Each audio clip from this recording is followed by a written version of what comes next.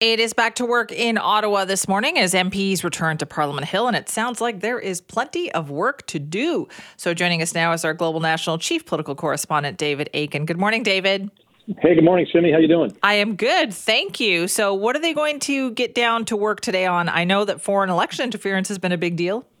That is a big deal, and it is going to be a big deal this week. Last week, there was some MPs at work here on the Hill, members of the House of Commons Procedure and House Affairs Committee, and they heard from national security officials about alleged election interference. They talked a lot about the reporting that we have done, Global News has done. We've reported, based on some CSIS documents, that there appears to have been some interference, at least in some nomination races, involving some at least one Liberal MP. So they were talking about that, and they came out of those committee meetings last week by passing a motion that says, hey, we ought to have a public inquiry, an independent public inquiry into these matters. Conservatives voted for it. The Bloc Québécois voted for it. The Liberals voted against. Where's been the Prime Minister on this? Well, we have asked him about this all week last week. I think he was out in B.C. met with Premier Eby last week. We asked him about it then. And he has not ruled it out. But when you ask him about it, he sort of talks around the question. He says his government is already doing many things to address this issue. There are a couple of parliamentary committees, like really two of them, that have the ability to investigate this stuff. An independent process concluded last week that looked at the 2021 election. Our security agencies are meeting once a month on the issue of election interference. So he says there's lots going on, but he's really more of an inquiry if necessary, but not necessarily an inquiry. That's the PM. That said, we're going to hear from both opposition leader Pierre Poilievre. He's got a press conference this morning. So does NDP leader Jagmeet Singh.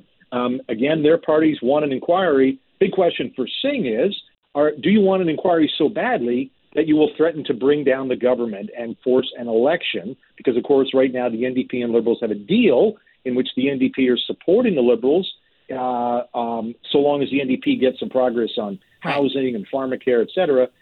Will Jagmeet Singh now add in a public inquiry on election interference? That he's going to get asked that for sure today. On the weekend, he said he couldn't say one way or the other, but it's on the table, and that's interesting as well. Okay, so what else are you keeping an eye on?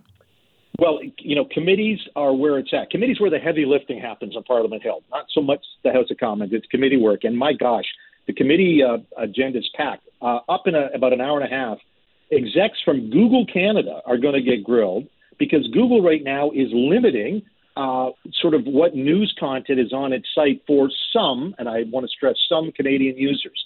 Google took this measure because it is unhappy with pending legislation from the federal government that would force Google, Facebook, other big tech companies to transfer hundreds of millions of dollars to Canadian news organizations, including Global, for the essentially publishing links to those news organizations. So it's a showdown between Google and the government. MP is going to grill Google on that.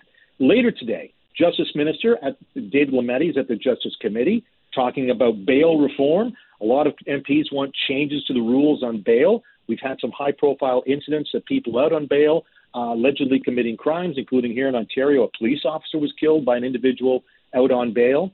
So that's this afternoon. What about the high price of food? We're all complaining about that. Well, You know what? The CEOs of some of our biggest grocery store chains, they've been called in front of the Agriculture Committee. They're going to get grilled about food price inflation. Look for that. Loblaws, Sobeys, Metro, they're all going to be on the hot seat. And then tomorrow, the Defense Minister, Anita Anand, is in front of the Defense Committee to talk about that Chinese spy balloon. Yes, that is still a thing, Jimmy, the Chinese spy balloon tomorrow. So lots going on. You're right. Committees are where it's at. David, thank you for that.